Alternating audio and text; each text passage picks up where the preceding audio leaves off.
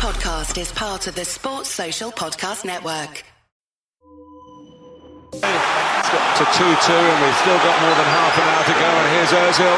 Lacazette. Ozil!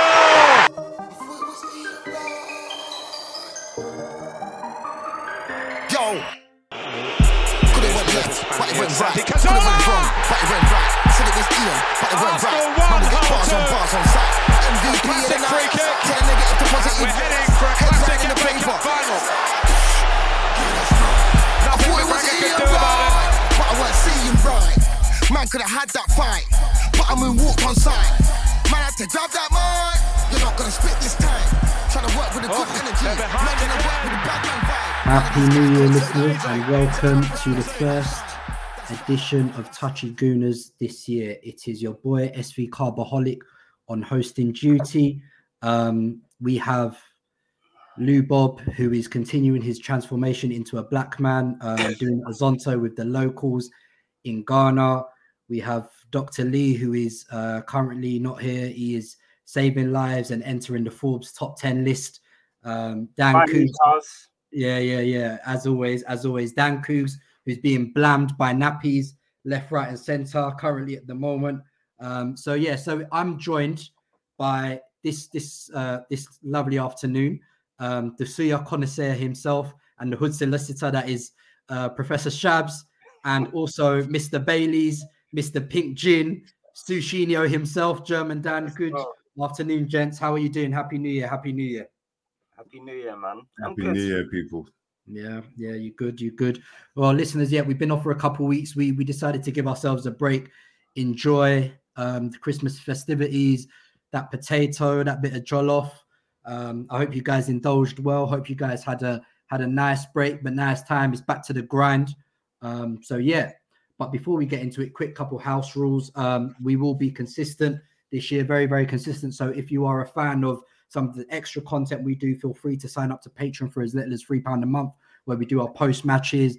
January transfer window is now open, so some scouting pieces which we will look to do as well, some youth profiles we will look to do as well. So please do tell a friend to tell a friend, and we'd love to have you on the other side with us. But if you're just here listening to the main pod, we also love you for that as well.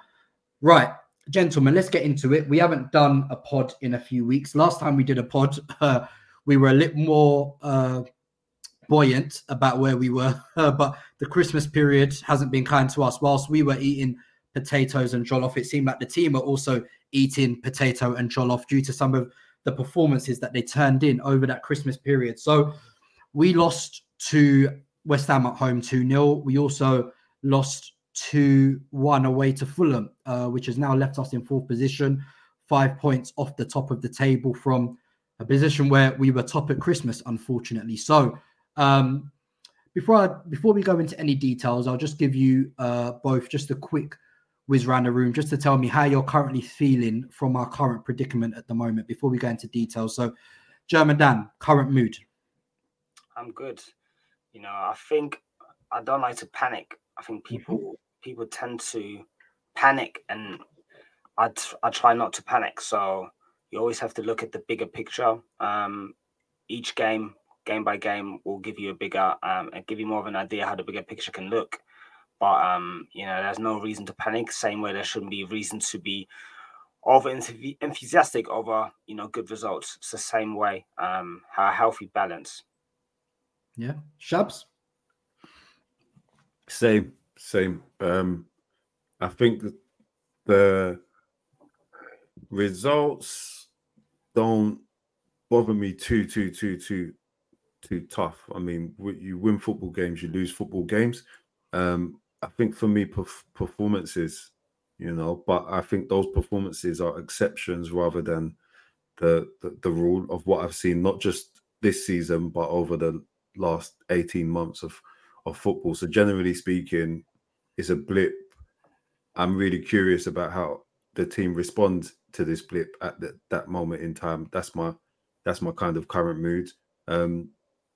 I am looking forward to the January transfer market, but from an overall perspective as well. I'm looking at like kind of any opportunities that Arsenal can make, which is always going to lift the mood overall.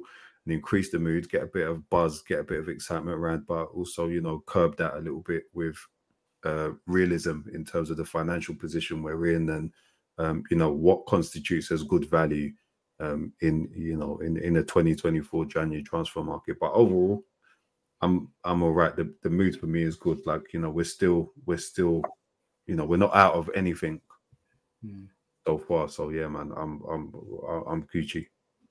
Yeah, we always have to tinge the reaction because, as Shabs has alluded to, it's football. You'll win games, you'll lose games.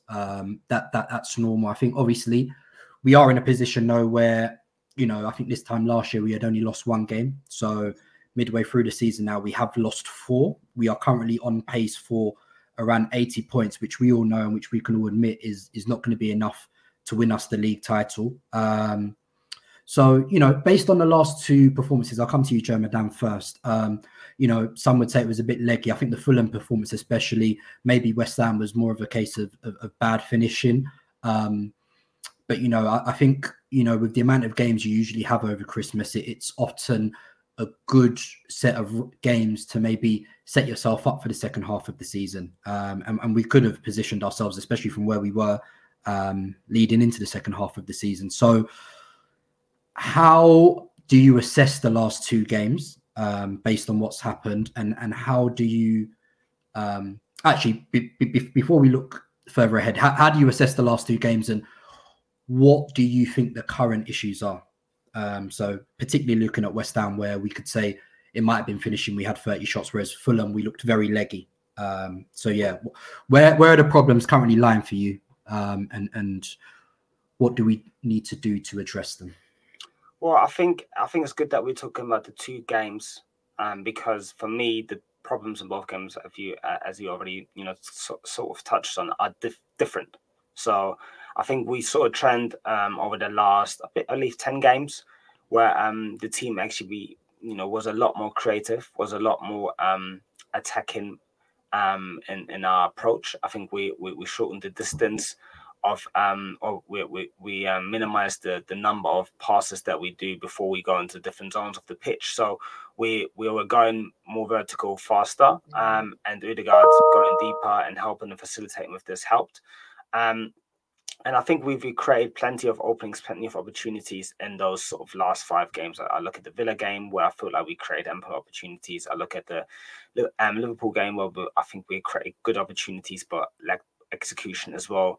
Then I look at that Brighton game where we won it 2-0 in the end, but in terms of a dominant performance, that probably was the best performance we've seen all year, but we still lacked finishing touch, even winning 2-0.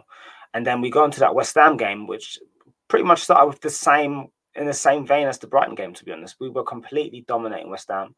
I don't even really recall them getting joy on the counter attack much. It was, I think, literally 1 or 2 moments, and then that one ball in behind Ben White's side. That's where the goal came from. So it was kind of out of nothing. And then we continued pushing. I felt like we created plenty of opportunities to find an equalizer. I think what people are forgetting about this game is we didn't score a single goal, and we had 5 big chances in that game. Missed all 5 big chances in just that game. So that game, you can definitely say, it was on the forwards. They did not do their job that day. They weren't sharp enough. They weren't clinical enough. And then we ended up conceding the second goal. And when you don't take your chances, that makes it extremely difficult to get back. And I think we had 2-0 or 1-1 where Gabby Jesus had a huge chance to just kind of bring it back. I think if you don't score 1 goal, there's no momentum that you can buzz off. And I think we'd lacked that. If we just scored 1 goal, maybe we would have got something out of that. And then I feel like the Fulham game was complete and stark contrast to that. I feel like that game was extremely slow. Again, all players in build-up took a lot of touches. Kivior playing, he can't play that role to the standard of Zinchenko. We know that already, but I don't even think he can play to the standard of Tomiyasu right now. He just simply looked very, very uncomfortable in that position. And in some way, I'm thinking, should I have deployed him in that position, or should he have found a different tweak? Because he just was completely useless in possession, and he was also useless out of possession. So, which is why he got hooked. Which is, I think in some way you definitely can criticize Arteta for the way Kivia was, used and then also not used in the end in that game. So I think that game was different. Too many touches, slow progression. We didn't create many openings. I think Fulham had quite a bit of joy against us in that game. We looked leggy. We couldn't press. We pressed West Ham really well. So those games are different. I think the Fulham game as of right now looks like a game that didn't fit the sort of last 5-6 the theme of the last 5-6 games. So that looks like more of an enemy than the West Ham game, where I think poor finishing just cost us. So what we now need to really do is, obviously the finishing needs to improve. We have this conversation about functionality of the team. Is the team functioning well? Because people look at the results and say, actually, the results in December have not been good.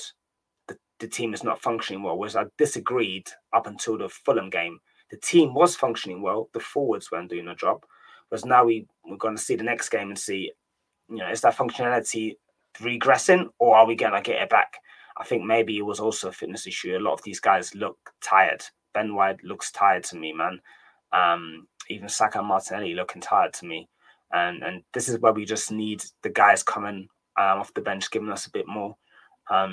The fringe players to be also available, the ESRs, the Fabio Vieiras, the Trossards, it was not enough from the impactors and the guys on the pitch. And we have to hold that and move on to the next game, really. So, yeah. Yeah, not too much disagreement from me from there. Shabs, I guess just piggybacking off Dan's point, how much of it for you is it a result of, to his point, functionality versus, overall? Is it a case of how do you think it's a case of how we're set up, or do you think it's mostly been a case of how we finish? Because at the point we lost 3 games in December, which has turned the momentum a lot for us in terms of, we're still only 5 points off the table off the top, so we shouldn't rule ourselves out completely. But based on what we've seen and some of the issues we've faced, is it just a case of functionality, or is it a case of tiredness, which I do think is actually a bit of a factor, especially with someone like Ben White, who, to the point, I have actually felt a bit sorry for Ben White, because I think he's got a lot of abuse from a lot of people. But Ben White's pretty much played injured for the last 2 months, and he has to play injured because of the fact that the people who are supposed to be either rotating or taking minutes off him, Tomiyasu, who's been injured, and Timber, who got an ACL first game of the season. So I do think him, for example, I think we can caveat and give him a bit of a leeway, considering in his time here, he's been a very, very consistent, very, very good performer overall. So where do you sit? Yeah, I sit on the same side of the argument as German Dan. I disagree with the points made about, I disagree with the arguments made about there being an issue with functionality.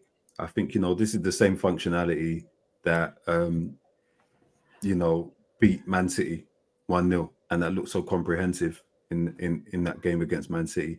This is the same functionality, albeit some factors are different, but again, there's quite a convincing victory against Manchester United earlier this season. All right, maybe the level that they're at is nothing to write home about. It's the same functionality that slapped Lens just earlier in the month of December 6-0. It's a compelling win in the Champions League. It's the same functionality that was so effective and did the business against Brighton, who have come to the Emirates a couple of times over the years and turned us over. By no stretch of imagination is that easy game. So I think some players are not playing with. Some players are playing with their food, basically. Some players aren't, putting away their chances. Some players are just kind of not, performing at the level that they need to be performing at, and that we expect them. We've become accustomed to them performing at. So I think that's an issue. I do think it rolls into the issue around tiredness and fatigue, though. I think the two things are linked. I thought, and maybe it was just me, but I thought our game, we were supposed to play Boxing Day initially, and I feel that it got moved back. No, it was always scheduled for the 28th. Yeah, okay. I felt like fair enough. It's a Thursday night, and then a Sunday, early Sunday, we played. So it's kind of like Europa League scheduling that we kind of fell into over the Christmas period, really. But I feel like there was a legginess in between that West Ham game and the Fulham game. I think some of these players look tired, and I think where it comes down to it is when you consider options available across the squad. So, by rights, Arteta should be able to rest a player like Jesus. By rights, he should be able to rest a player like Zinchenko.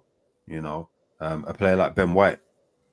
He can't do that or he's not been able to do that. When he's attempted to do it, we've seen what's happened. The players that have come in to replace or stand in or deputize for these guys, they haven't been optimized. They haven't fulfilled the same function within the team. So, that's a bit of an issue for me. But again, Arteta's got to take responsibility for that overall, because he's decided how his squad has been constructed, So, these are his picks. He's decided who has stayed and who has left over the period of time that he's been here ultimately. So if, we're looking at the depth and the quality on the bench and saying, it's not good enough, it's not strong enough. Why is it not strong enough? Why is it not okay enough to be able to come in and perform to a decent level against Fulham, who are also playing well? I don't want to take that away from them, but why not? And then there's a broader question for me about how and when Arteta uses these players, as deputies. And, you have spells and games where these players don't make appearances at all. And then we have periods where we actually need them, to make an appearance, and they just look short of match fitness sometimes. They look short of match sharpness.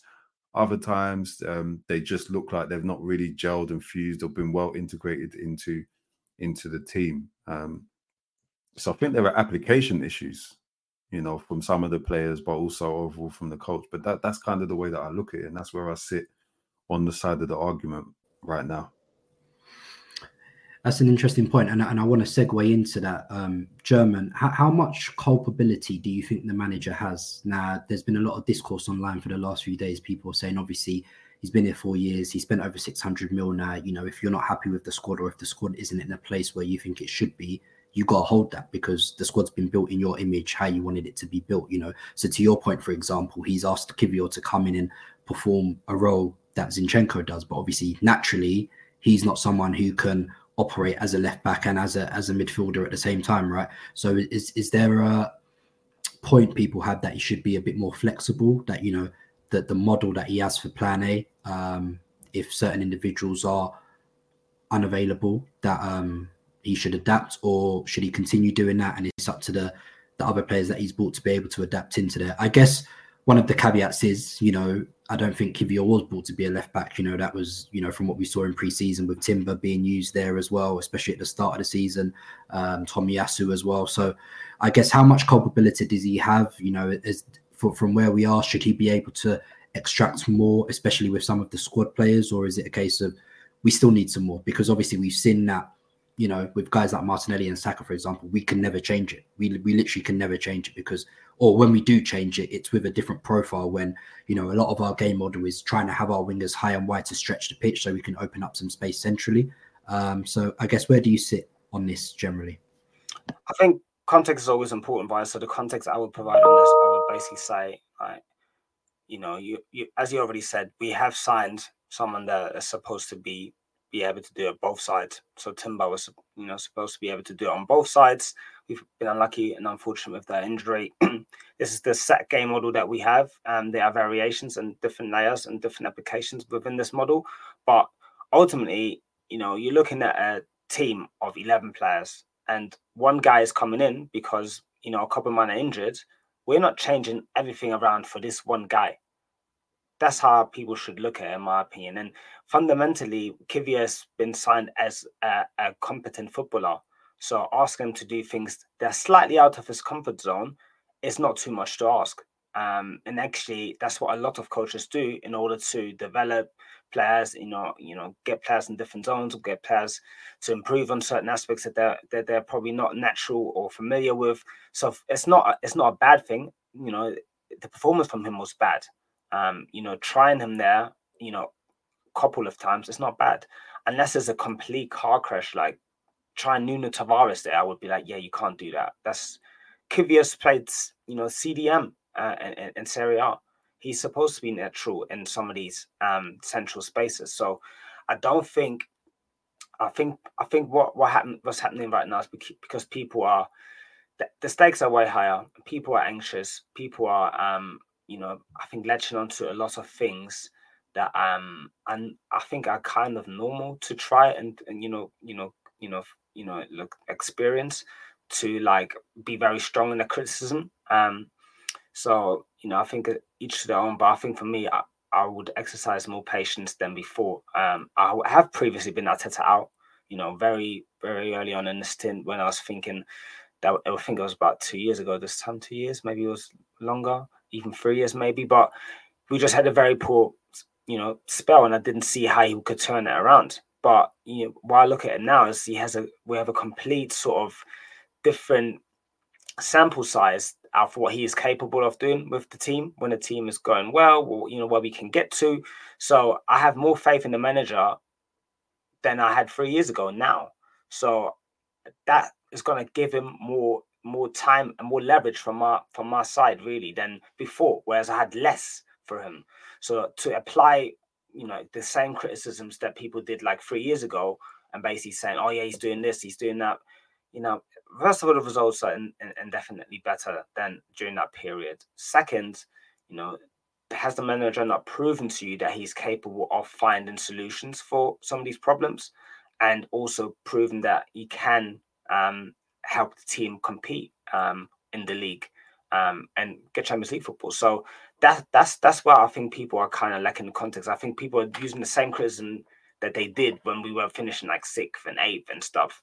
It's not the same. The stakes are higher, but your tolerance should be probably a bit higher because of that.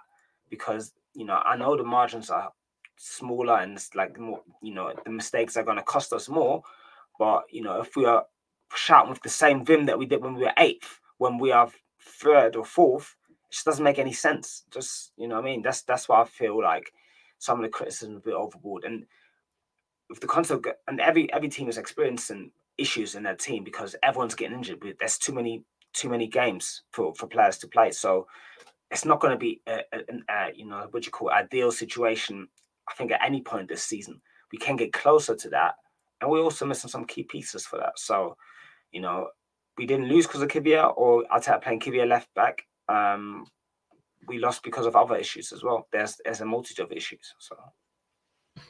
Right, and that point on the multitude of issues is something I want to touch on now. Shabs, before Christmas, me and German, we did a pod where we were analysing the differences basically in what Arteta chose to do stylistically with Xhaka and Partey compared to Rice and Havertz. Now, obviously, this has come on again, for the first time since he's joined. There's been a few, do you know what? I wouldn't even say mumblings, because people had these concerns before he signed anyway, around ball progression issues with Declan Rice, right?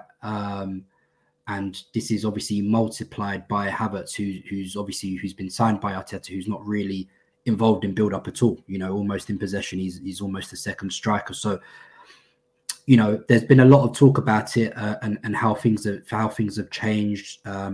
So I want to know, how do you feel about the comparisons with Rice as a 6 compared to with Partey as a 6? What are the drawbacks? But again, some people would say that there's a bit of a plan that we haven't seen yet, because I think Rice, Havertz are interlinked, but Timber was also probably interlinked as a sign-in here. So do you think that has partly affected the plan, and how do you see that looking potentially once we get Timber back, if at all? So on Rice as a 6, and then how we mitigate against this, and does Timber have an important role to play going forward here as well? I mean, you hit the nail on the head, because the plan's been massively disrupted if you think about the injury. Having a very clear plan in place. And for me, it was a clear plan. If you look at what Arteta was trying to do in pre-season with Timber and with his placement and positioning of Timber, Havertz, etc. It was all for purpose.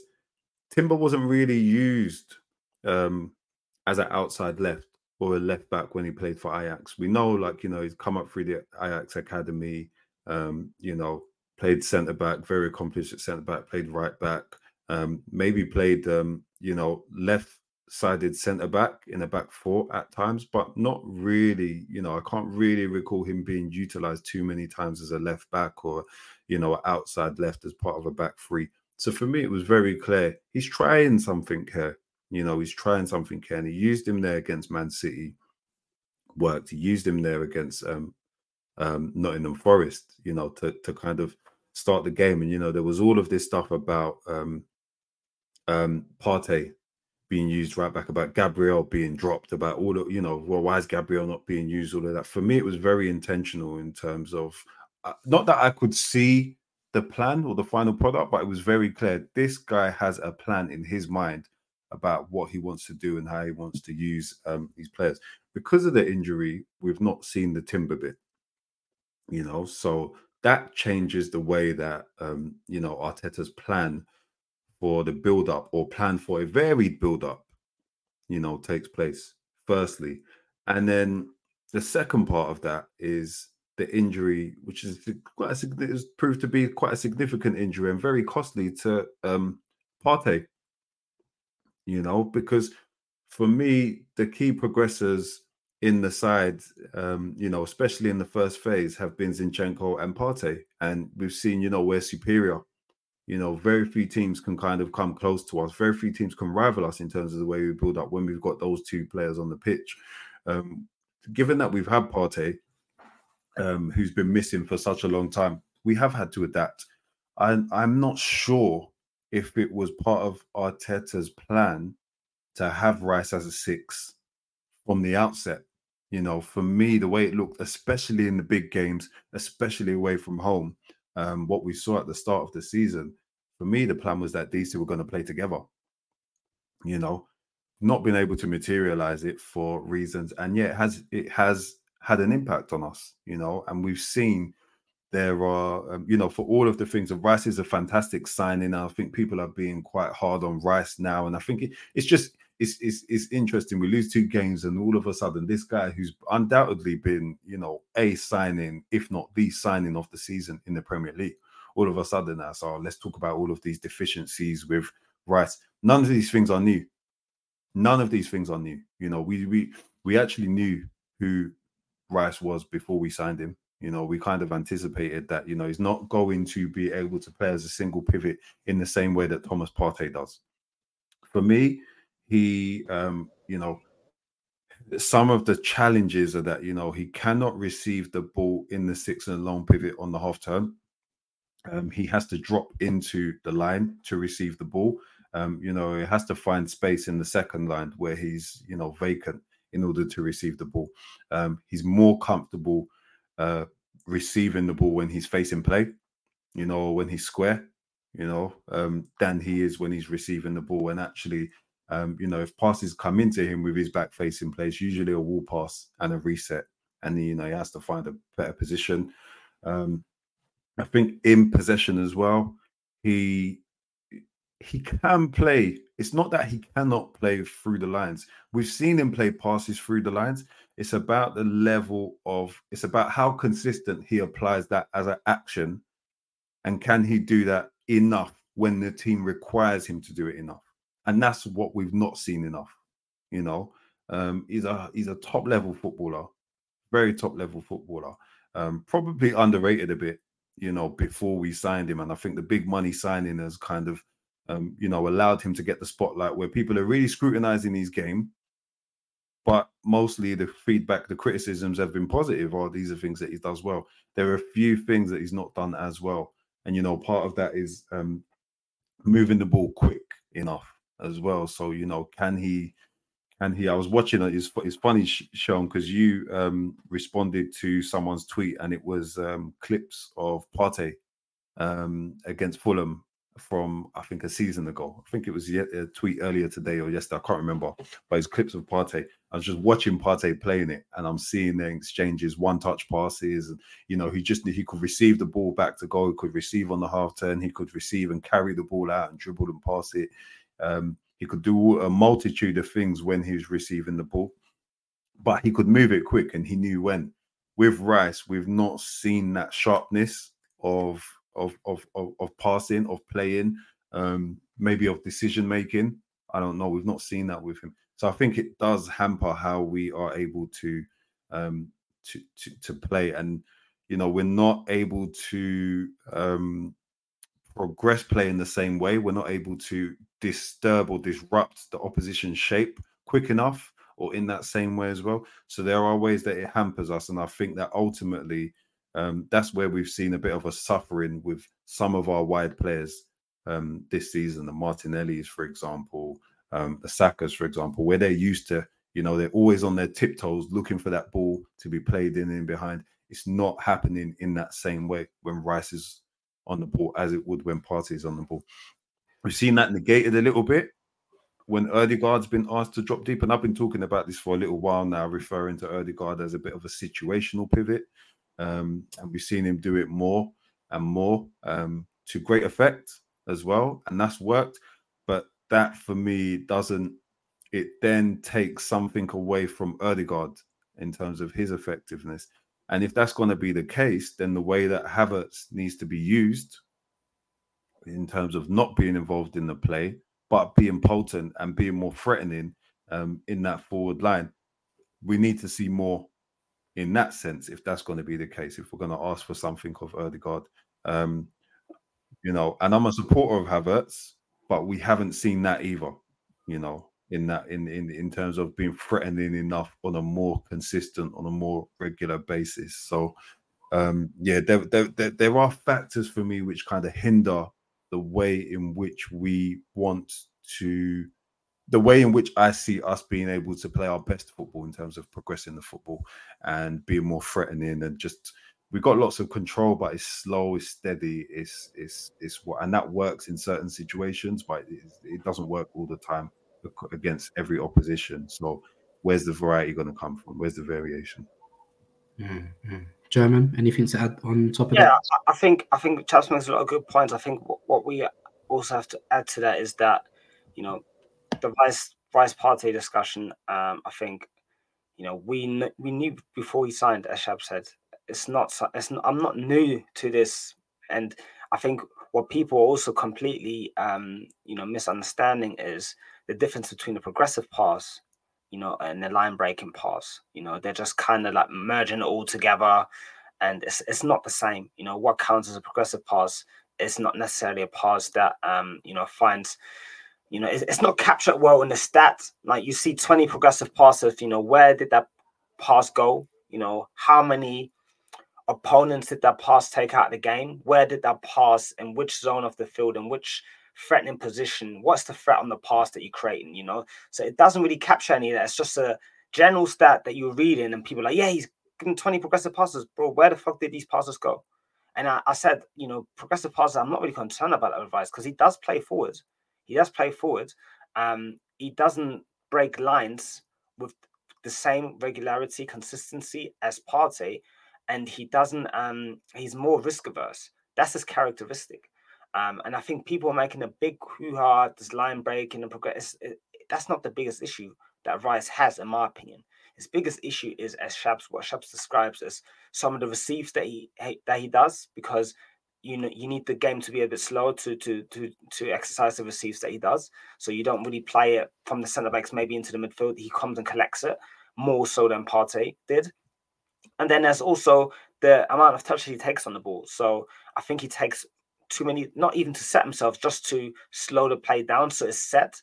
But sometimes I think he needs a higher operation speed. It needs to be a lot more automatic. So that's really the criticism that I got of him. Other than that, I think, you know, his passing, we knew what we were going to get. And I think it's now people that have not rated Rice and basically said, yeah, he can't play forward in X, Y, and Z, are trying to do confirmation by saying your problem is that yeah, he's not passing forward. But that's not been a problem in the West Ham game. That's not why we lost to West Ham.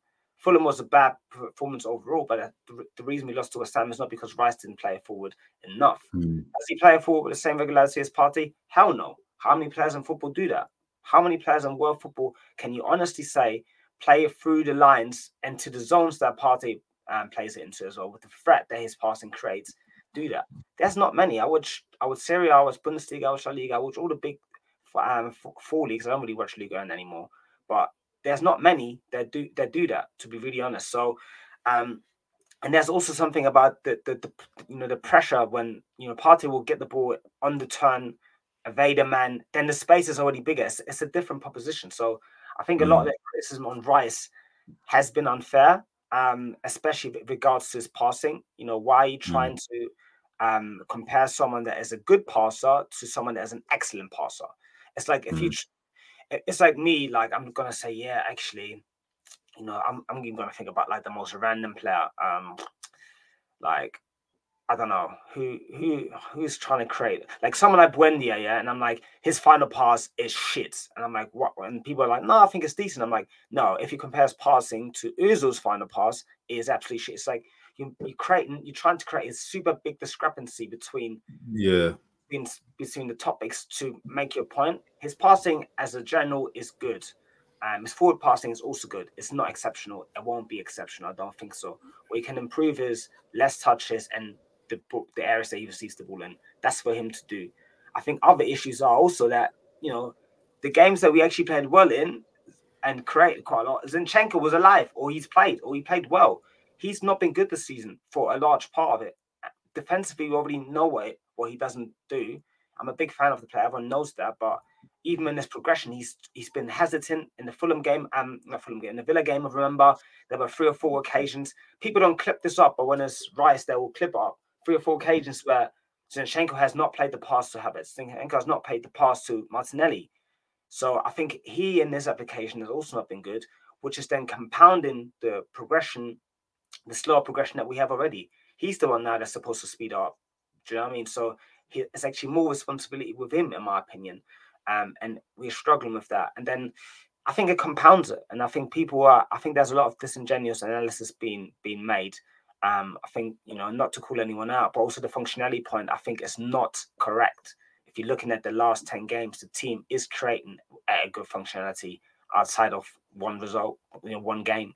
So I think everyone is so on edge that they are, looking for points to criticize, and they want the football back from last year, and the football back from last year is not going to come. Havertz is a big issue with that as well. I'm quite objective on him. He's not involved in build-up. I think this signing was made with, as you already said, Timber in mind, and Zinchenko playing there, helping progressing, Partey being available. These 3, Zinchenko, Timber, and Partey are the 3 best progressors that we have. 2 of them have not been available at all, and 1 has been very inconsistent. So then you're looking at a guy that doesn't actually do much progression. The role that we, assigned to him doesn't make him do much progression. Otherwise, I would take him out of the team, in my opinion. So there is definitely some in the system. There's definitely some. It's not gelling very nicely. Not like last year. That's why the football is not as amazing. But I think we're doing too much. And I think what we're also doing is I think it puts pressure on the team when every result is like it puts pressure on the team, and you can tell. I think in the Fulham game, I could tell the players were, the way they played. I felt like they know this is bad, we're losing 2 in a row, because they know the reaction off the back of this. So, yeah, and I just wanted to add to that as well, because the points that Dan you've made about progressive passes are particularly pertinent. I touched on it, Sean. I know you spoke about it as well. It's no coincidence that we see players further back, with a higher degree of progressive passes, because their starting position on the field is relative to that.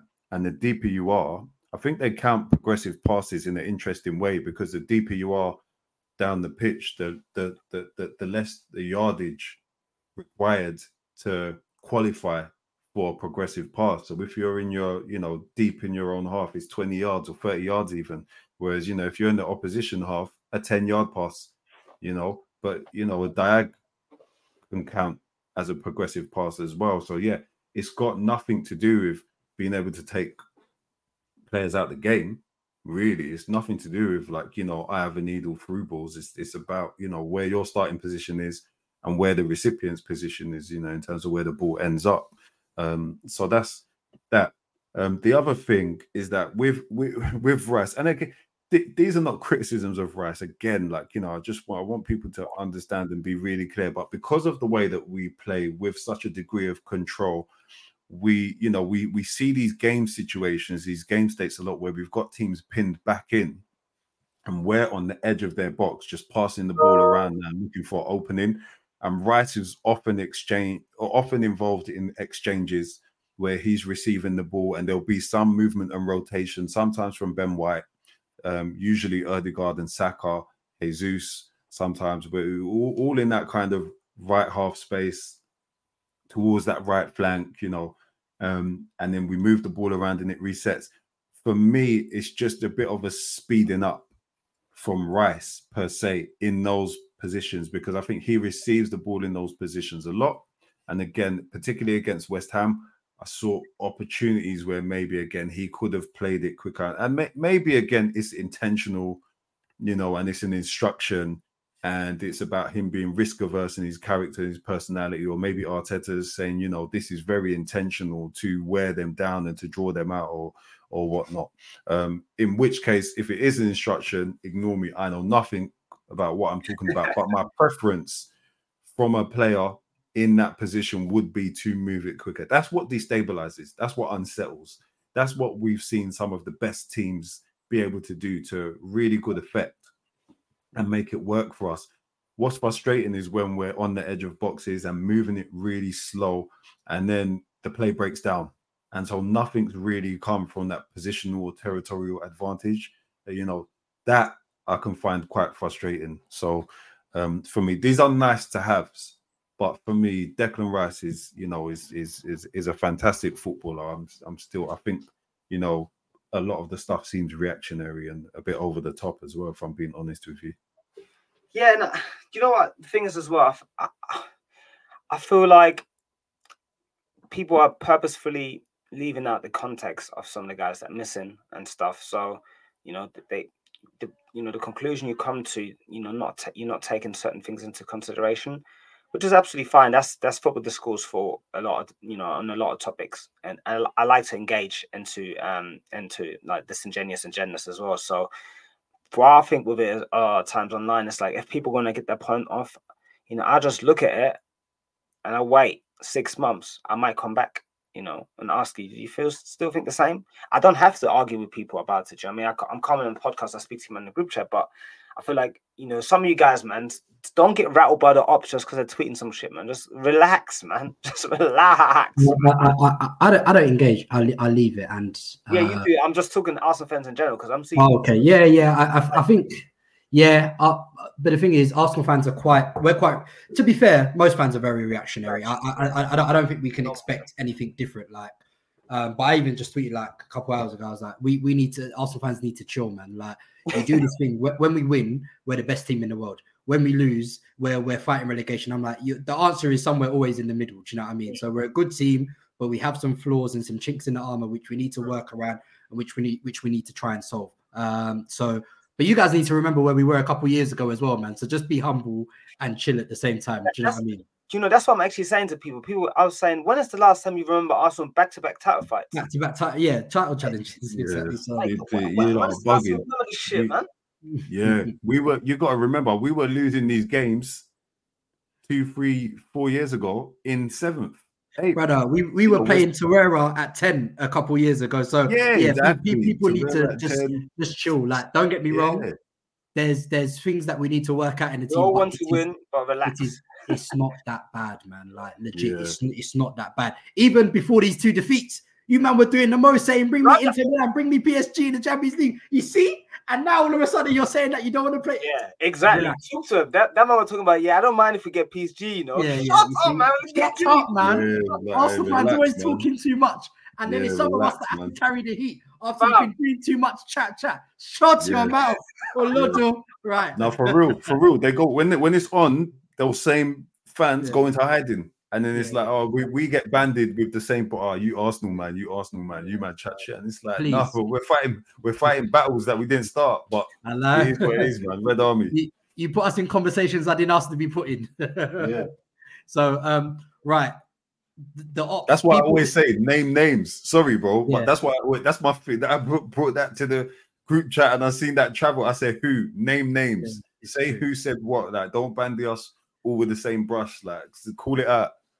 It's very, very true. And right on that note, people love Touchy Gooners Pain because we've had over 30 listeners' questions.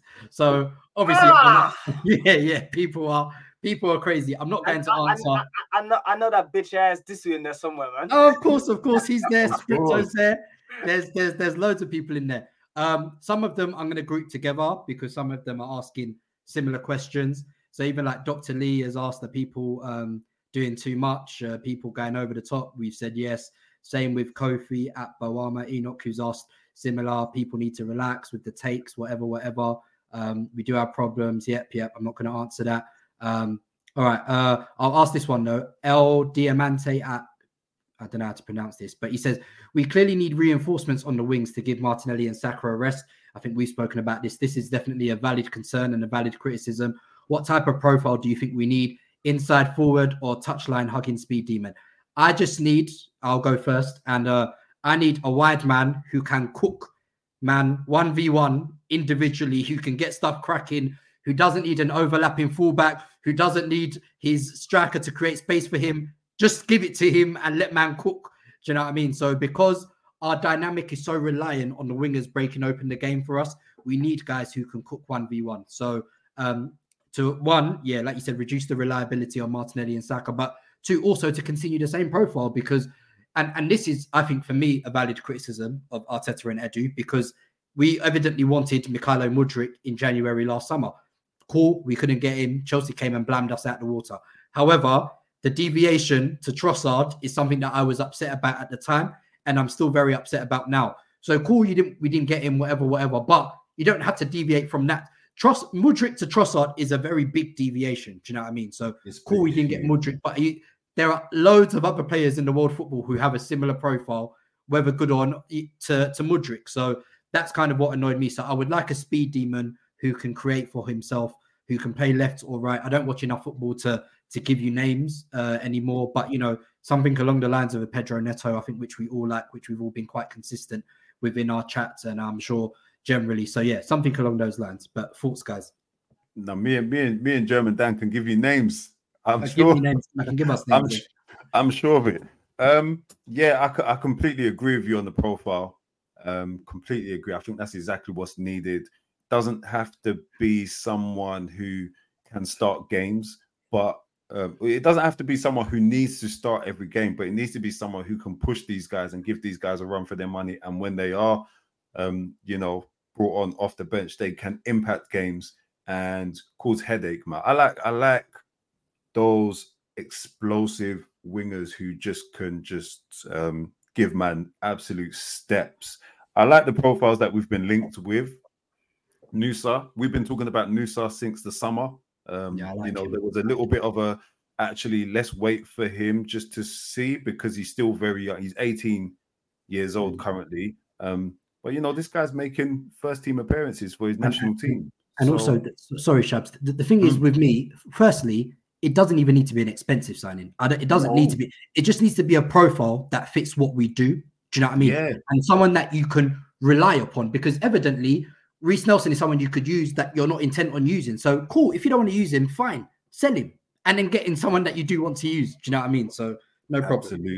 Absolutely. Yeah. So yeah, Nusa works well for me, but also Osman, the other youth that we've been linked with, works well for me. Again, like very young Ghanaian. I'm not sure if he's been called up. So actually, if he was called up and he's going away with AFCON, that wouldn't work because it would mean, for the remainder of the season, sure, fantastic. But it means that, he's going to be missing for a couple of games in January, early Feb. But I don't know if he's been called up. There's that other Ghanaian youth, Ernest Nuama. I like him. I like the look. I like the feel. I like the profile of that of him as a player in terms of what he can do. He's one that I'll be keeping my eye on to see how he plays and progresses. And I'm not going to lie to you. I like that Somerville youth that plays for Leeds. I like him. I think like when he was in the Prem, he was actually doing a couple bits and pieces. We can have conversations about the level, whether he's at the required level or not. For me, if he's an understudy, what does the required level need to be? That's Prem proven, the required level as an understudy, because, we've got like Reece Nelson's again, who's not being used. What level is Reece Nelson if he detaches himself from Arsenal? So, yeah, there's that for me. But these are some of the names out there at the moment. And I could go on, but these are just a few headliners that I'd be open to. And I don't think need to cost an arm and a leg. That's not what January is for me. Yeah. Anything to add, German, or go to the next one? Yeah. All right, cool. There's some quick ones which I'll do because don't need to spend long on them. Tibbs at Tibbs11, he says, why is there never anyone to back the beef when we're getting blamed on the main pod? But on a serious level, is it a trophy or bust for Mikel? And everyone is screaming striker. Is that all we need? No, striker's not all we need. Is it trophy or bust for Mikel? No, I don't think so. Dependent on how we fail. And why is there anyone ever to back? Brother, listen, life is busy, Life starts lifing a lot of the time. But to the point, I haven't been on in a while, so I will probably be the next person from TG that will go in the main pod and back the beef. No problem. I think what people don't, when we win, we're also not always on. Yeah. So the TG man on. Yeah, we're not on every week. I live out not in the sticks, but I don't live in London. I live slightly outside. Yeah. None of us live in London, by the way. Sharon is very busy. All of us work. So we don't always make it in on a Sunday to the studio, but we should try more often. But we don't run and hide. We've been here when we were 8th. I like that is very key. If there's one thing you can never accuse Discord when we were 8th. If there's one thing you can never accuse Touchy Gooners of, is that we run. We don't run. We're not. Believe me, we were here when we were suffering, boy. Wow. So now we're here debating when we're challenging. We're still here. So don't worry about that. And the thing is, we catch a lot of these man as well. Because it's not captured on the pod, for the world to see. But don't worry, a lot of men get pulled up. A lot of men get checked. It's just like the way it happens. Everyone can't appreciate it, but things don't slide. Like you heard Sushino talking about bookmarking. 6 months later, he'll pull up on you. When he pulls up, that's it. He's with us. He's got a shooter in the passenger seat. That's it. And when they need acquittals, when they need acquittals, alibis, all that legal stuff dealt with, they call me. I deal with it. We see everything. Don't worry. Life is a humbler. So it's a beautiful thing. So we see everything. BOG4N_N5 says, are we in a position now where we should settle for any player acquisition that isn't our first choice? For example, to revive our title challenge, we may be tempted to buy a striker, but if we can't get that one we want, is it better to buy no one or compromise and fill a squad spot? Good question. I feel, for example, striker, whoever it might be, you might not be able to get that person in Jan, so you might wait on that one. But for example, a winger, there's loads of wingers out there. I think a winger you can definitely go and get in Jan. A defender you can definitely go and get in Jan. So depending on what the position is, striker, I'd be happy to wait and sit on that because I don't want to just buy anybody. I hear that. Yeah. Sorry, just quickly. It also depends on the impact. Like if going out and making that acquisition now is going to have a knock-on effect, which is what I think it done in the case of a Trossard, because what it means is that if we get the wrong profile, then we have to wait for a much longer time to bring in and fulfill the right profile. So I don't mind it. But funnily enough, he said that in his follow-up, which we're saying it feels like we bought some players that have already expired within the squad, pretty much alluding to Trossard and Jorginho. They were both signed a year ago, but it kind of feels like the squad's already moved past them and we need to get them out now. And unfortunately, they're both older players who sit on wages and, non-homegrown spots as well that we need to get out. So it might, sometimes it's not even just a case of you want the guy, you have to create squad space in the squad by moving out certain individuals. So yeah, good point. I don't disagree too much on that. Wakanda at Kitara Adong. Yeah, bro. People are crazy with their names, bro.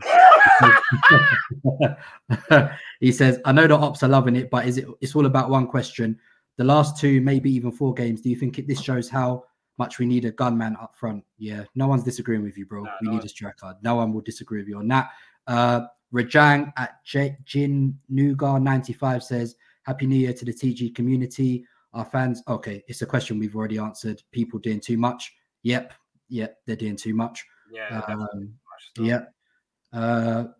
Random Spurs op from the lane, the Kitchen King 4. If Spurs finish above Arsenal, does Arteta get sacked?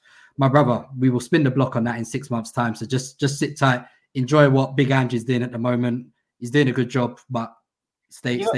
You know, the thing is, this is typical Spurs fan, basing their success off what Arsenal do. Brother, just do your own thing, bro. Do your own thing. Fucking hell. Yeah. Spurs fans love to compare themselves to Arsenal. It's always been that way, but it is what it is. When you haven't won a trophy, when you haven't won a trophy in so long, I guess you start looking for joy elsewhere. At Man United fan at 8 Flavs, who's very obvious on Twitter, he says, ask for our thoughts on the tweet from BT, which says Arsenal have committed more errors leading to opposition goals than any other team in the Premier League. 11 thoughts.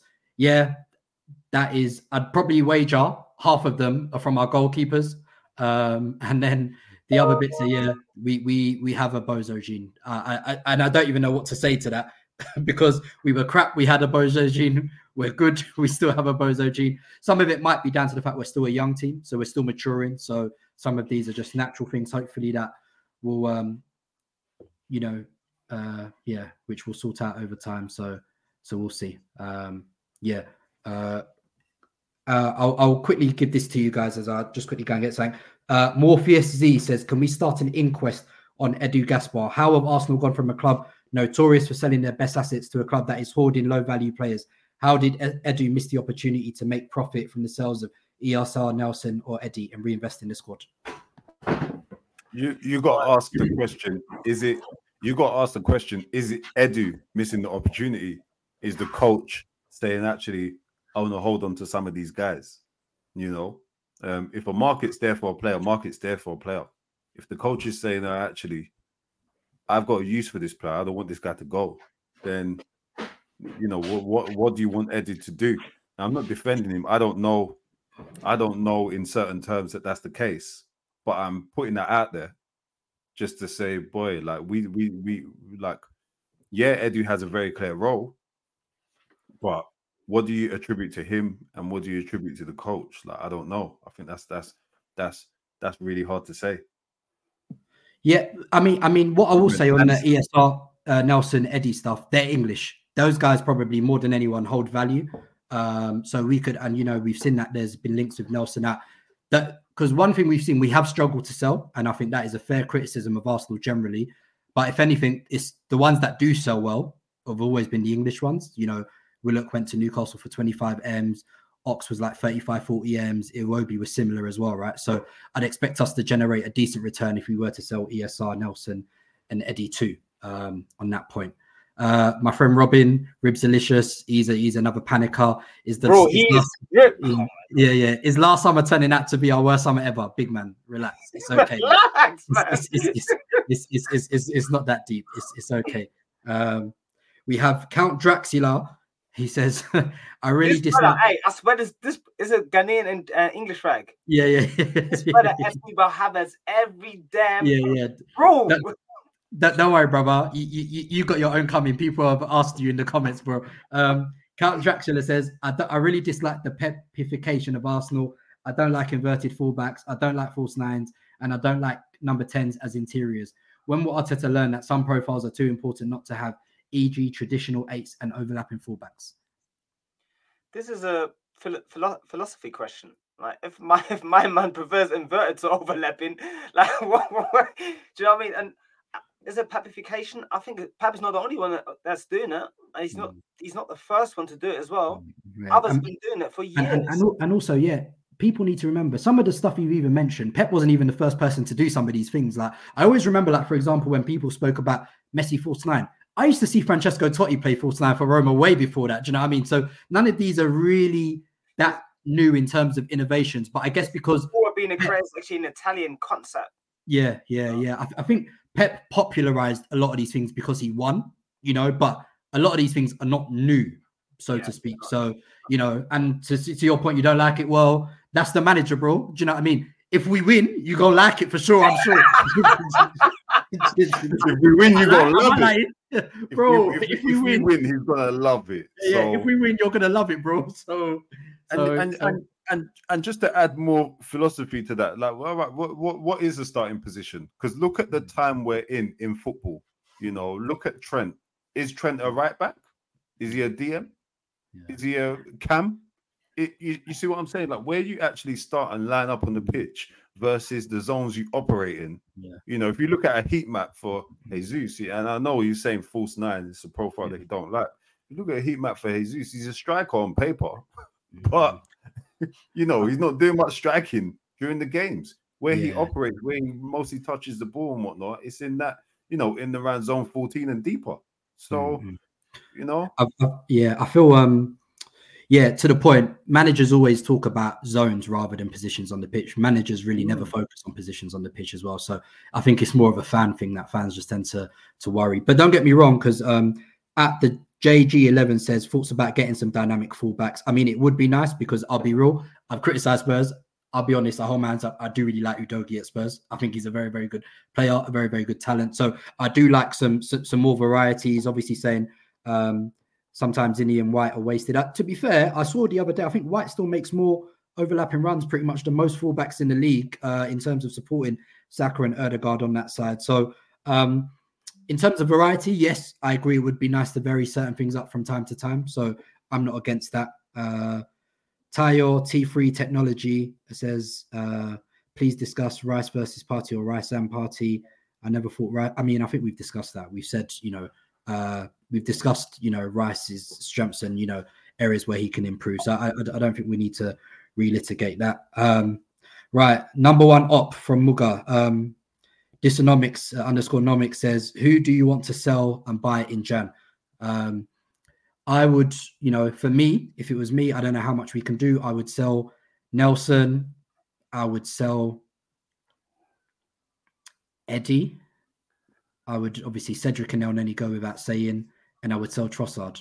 And I would try and buy like a midfielder, a 6'8", and I would try and buy a winger and a defender. Those would be my three main priorities. I'll try and sign another versatile defender, a midfielder, more of a controller type midfielder, and then another devastating winger. Those would be my priorities. I don't know if you guys agree or disagree. Yeah, I agree. I don't think there's much else outside of that. Everyone else I think is worth keeping right now and has a role option to play, or we simply can't afford. But like I would sell him, but not this window when we're so short defensively. There might be others I might look into, but not immediately, not in Jan. I think the ones I'd say that I'd sell in Jan that we wouldn't miss and we could replace. Cool, I'd have no problems with that. Another Muga op, Scripto says, are we still going with the same reasoning for the title collapse last year? Yes. Or will other players not showing up finally start to get the blame? First things that Scripto needs to realize is that the two midfielders we're talking about that have played, like last year's team is different to this year's team already. So when we're talking about context, it's very, very different. You know, if Saliba didn't get injured in last year's team, that team wins the title. Currently, right now, the two players playing in front of Saliba are two very different players from last season. In spite of all that, Saliba's performances have still been very, very much top. Have there been other players that need to start showing up? Yes, need to perform 100%. I'm looking at Jesus and Martinelli specifically, who I don't think have performed very well this season. They need to rise it, especially the attackers in general. So, no, we're not hiding. No criticism there. There are definitely some other players that need to step up. Ask Crypto what narrative he's going with for United crashing out of the UCL. Bottom of the group. Them guys are the kings of deflection. Okay, Gunnar Ellis, I don't know if we have time for all of this. He says, if you could take one player from all the Premier League teams, who would you take? I'm not doing all that, bro. He says, or if it's too long, Do top 6. Okay, I can do top 6. Man City, who do I take? Haaland. Haaland is pretty obvious. Liverpool. Well, Liverpool's an interesting one. Yeah, sorry. Give me Alisson. Yeah, sorry. I was going to say it's hard, but no, it's actually quite easy. Give me Alisson. Spurs. I think I said Udogie. I quite like Udogie. I think I'll take Udogie. I like him. Udogie or Madison. Who else are we talking about? United, brother. I don't know. I do not want anyone from that trash team, bro. That team is ass, bro. Let Kobe Mano learn how to play. Oh, sorry. Yeah. Kobe would be a good squad player. Bring him. Forgot about him. Who else is top 6? Who have I forgotten? Chelsea's Chelsea. Top 6 team, supposedly. God damn. This team, bro. God damn. We're gonna like Mikhailo Mudryk. I knew you say that. I knew you were gonna say Mudryk. I just knew you were gonna say. Hey, that's nasty. I knew you were gonna say Mudryk. German still. I still got some faith, but I think I probably would take Nkunku because he's a forward that I think can finish. Oh, actually, Nkunku's a good shout. I'm taking Cole Palmer straight up and down. Man. I'm not gonna lie to you. Cole Palmer's another good player. I do like Cole Palmer. I'll take Nkunku. Do you know what? I'm still gonna, even though he is stunk and he's been ass for Chelsea, I'll still take Caicedo. I'm sorry because of the fact that he could play as an inverted right back, as we saw for Brighton, and he could play centre mid, and it would still not harm my long-term vision of Rice and Caicedo, which I still think would blam teams if you could ever get them as a partnership together. So I would take Caicedo, is who I would take. Right, cool. Okay, decent question. Khalil HT3. With Ben White's apparent injury he's been carrying for a couple months, should it not be an opportunity to give Rule Waters minutes? Not because I think he's a world beater, but surely you have to see if he can sink or swim instead of watching White consistently struggle through 80 minutes. I think that is fair. I mean, certainly, I think the fact he didn't get any minutes against Lens or PSV, I thought was quite poor. Personally, I think he deserved minutes there. The league, I can understand maybe Arteta's tetchiness to do it because, to German Dan's point, when you're fighting for the league, the margins are a lot finer. So it can be hard to give youngsters those opportunities there. But you're right. You know, Ben White is struggling big time at the moment. And until Tommy's back, but he's getting Asia Cup this weekend, isn't it? So they're going to have to do something there. They are going to have to do something there. So happy for you guys on that one. Yeah, it's an Arteta thing. You know, the coach has to find a bit of a better balance because for me, there are some games where you have a cushion and you're trying to tell me even for 10 minutes, you got a 3-0 cushion, a 2-0 cushion. You can't bring a highly rated youngster off the bench to play right back. You know, go on, keep it simple. This is what I want from you. I fail to believe that. I think there are opportunities to give some of these players exposure to minutes. And I think I think the coach often overlooks these opportunities. And I don't think it's, I don't agree with it from the perspective of a fan or someone who wants to see players blooded and coming through. I'm looking at Jarrell Quansah for Liverpool, getting blooded in. And I'm saying, well, he starts with cup games and whatnot, and eventually they have to rely on him. That saves them from having to go into the market when Matip got injured.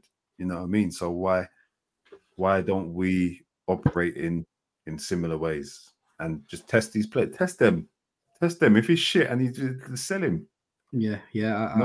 I would. I don't always agree with the youngsters because not everyone can make it through. But in the case of Raw Waters, and especially where we have an area of need, I think that might be something you could give it a go. Personally, he's been training with the first team since last season. Yeah, he's been with the first. There was chances for him to get appearances this year, which Arteta has like basically given to others.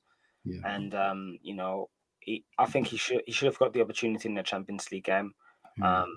Because if you're not using Cedric, I think, did Cedric play in that game? So Cedric started that game, and so then if you're not using Cedric, because the point was that you're trying to get him up to match fitness. He's not played. He's not been subbed on even. Yeah, Cedric, that's the only appearance Cedric has made. He's not come on again since. So yeah, and the point is we're trying to get rid of Cedric in Jan. So yeah, it doesn't make any sense for me personally because you're not planning to use him. You have no. So if is And the only way it's valid is if you're saying you're never planning to use Raw Waters, he's never part of your plans. So if you're saying that, cool, whatever. Do you know what I mean? So, right, German Dan, you've been called to the stand. Chicken Noodle Soup, Lacasse_Stina. He says, why does German Dan enjoy technical players but backs the lackluster tech of the 65 million Audi cashier we signed from West London Blue? Right, German, this is your floor, mate. It's a good question, to be fair, because people might be confused by it, but I try to not be swayed by my bias as much, or ideas of what I think the best players are as much. So I believe a football team needs to have different profiles, different profiles, and I see a profile in Havertz that it's not that common, and I don't know if you people, Chicken Noodle Soup, if you've read the book of Art of War by Sun Tzu, it kind of gives you like a different perspective in how there's different ways of winning. You might have to concede some of your actual preferences, your actual sort of, beliefs in order to win at times, because, there's one of the quotes is something about you need to try attack unguarded spots with unexpected routes. I see Havertz as that type of piece. I'm not going to say he's in my top 50 favorite players of all time, but I see that he has usability because he does certain things on the football pitch other players don't do, and he does that to a good level. I see how he could fit in. Being able to see that or thinking that you can see that doesn't mean he's my favorite player. I just have a different kind of viewpoint to other people. Other people are more dismissive of that. It's the same on the Osimhen debate. I'm sure a lot of the listeners like the idea of him. He's a shooter, comes in, it's going to work. Whereas I have concerns thinking, maybe the technical level is not there, but then I can also see the positives. It's a give and take conversation. So with Havertz, I just see more positives than other people do. Whether I'm right or wrong remains to be seen. But that's really about it. And yes, my favorite players are technical players. So yeah. Yeah, great stuff. Right, there's like 5 more we'll do, and then we'll call it a day. Just_MK247. This is a regular debate in the Touchy Gooners group chat. Is Arteta sabotaging himself by not giving ESR enough game time in that 8 role, given the alternatives? I reckon him and Odegaard could easily interchange. So obviously a lot of us are big fans of ESR in the Touchy Gooners group. We'd like to see him given more opportunities. Obviously, we do countenance the fact that ESR has missed a lot of game time, and that's down to nobody but him. So, but obviously now he is fit again. Fulham, he was an unused sub at the other day, didn't even get off the bench. So a lot of us are thinking, because me personally, I see a lot of stuff Trossard does, and I'm like, well, ESR can do that. Do you know what I mean? So, I think especially, and someone also asked the follow up, which was kind of like, why is ESR not a wide option anymore? Especially when Trossard is trusted to do both and is doing neither really that well. So I think it's a fair question, right?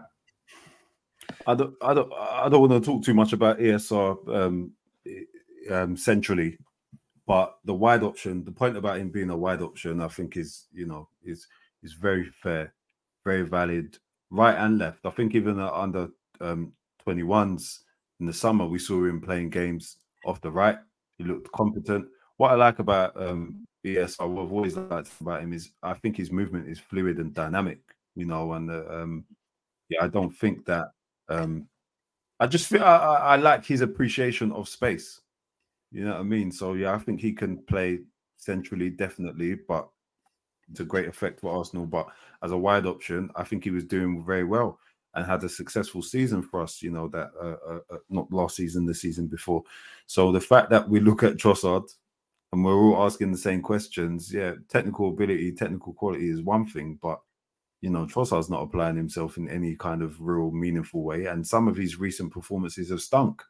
And I'm sure Trossard will admit that himself. So is this much worse than what we could get from ESR? I don't think so. I think he's a strong runner, dynamic movement, looks to link and combine.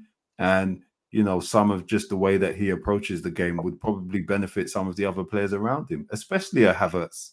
I think a Havertz and, they're both low-touch players, but the pass appreciation, the give and go, I think ESR could work really well with Havertz playing in the left 8. So I don't understand why it hasn't even been attempted, but it goes to the comments that we've already made about Arteta and his utilization of some players, over-reliance on some players, and just the under-reliance or under-usage of other players. And ESR might have injury reasons, but if he's listed on the bench, for me, he can play. So I don't understand why he's not being brought off more often. I think I agree with some of these points. I think ESR, you know, I think I've seen a lot of occasions where Havertz does the underlap and Martinelli just doesn't play it. So I think ESR is probably more likely to play it. The only problem with the ESR chat is that we actually don't know his fitness levels. And we don't know what goes into the consideration for someone to be ready to play in the coaching staff's opinion, right? So, you know, he came on the other day. He looked decent. Didn't get involved too much, but there was a couple of decent actions. He was sort of proactive, trying to shoot, and took a couple of good touches. But we don't actually know how fit he is to play. So we all want him to play, but we don't know if he's actually ready to play. So I think if he's on the bench, I would like to see him every time he's on the bench. I think he's a better player than Trossard. He should be coming on before Trossard. But again, I don't know his fitness levels. So that's for me the main question. We don't have information on that. And when he was when Arteta started picking positively about him, saying, yeah, he's looking good in training, he's coming back, he got injured. Then the injury wasn't as bad as feared. Apparently he was very good in this recovery from this injury. Apparently he did a lot of work to get back much earlier than they expected. So he's way ahead of schedule with that. And, you know, let's see if we'll get to see more of him. If he stays fit and is not getting games in the next couple of weeks and he's on the bench, then we can start to really question it. But before that, I don't think we have a basis because he has missed games again this season for injury. Yeah. Let's finish off. We've got two more, so we'll do two more and then we'll call it a day. Tommy Ajayi1, big him up, always ask questions. Who out of the academy graduates who have left the club in the past 5 years would you take back right now? Me personally, I would bring back Joe Willock and Yunus Musa. Real one is going to celebrate this one. Yeah, I know. No, Real one is going to celebrate this one. CEO of the Joe Willock fan club, yes. I would probably bring back, I'd bring back Benacer. I think it's you know what? The time's expired on that one. But I would have, if it was within the time frame, because 5 years takes us back to 2019. He had left Arsenal before then. Oh, okay. Otherwise, I would have said that. That would have been an option for me because I was always a fan of him. And that summer where we had the option to exercise a 10 million buyback, we decided to loan Pastor Dani Ceballos instead. So, and we all know how that turned out. So yeah, I would have gone for Benacer. Is anyone else has there been any? Musa is a good shout. Musa, I've always liked. I like him. He's not been that good at Milan, though. Yeah. Okay. Not been that good, to be honest. Yeah. Balogun's the only other one. Oh, yeah, my boy. I would bring him back. Yeah. Sorry. Yeah. Sorry. I would. The whole time you've been speaking, I had to think about it. But Balogun, Balogun, I would. I've always said I would have sold Eddie for Balogun. But that's just me because I think Balogun is one of those ones who has the ability to shoot with very little backlifts and shoot from nowhere. And for me, I still think he's a potential superstar. I know he's not been set in the world alight at Monaco. He has a few goals. Yeah, but I still think he's very, very talented. So, yeah, that would actually have been mine.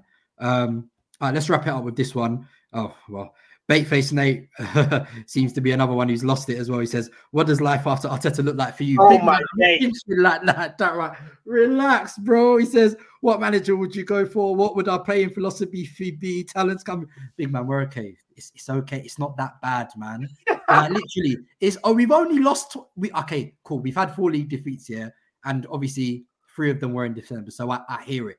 It's been a bit of a downturn in form. But, bro, come on, man. We don't need to be doing all this. We actually don't need to be doing all this.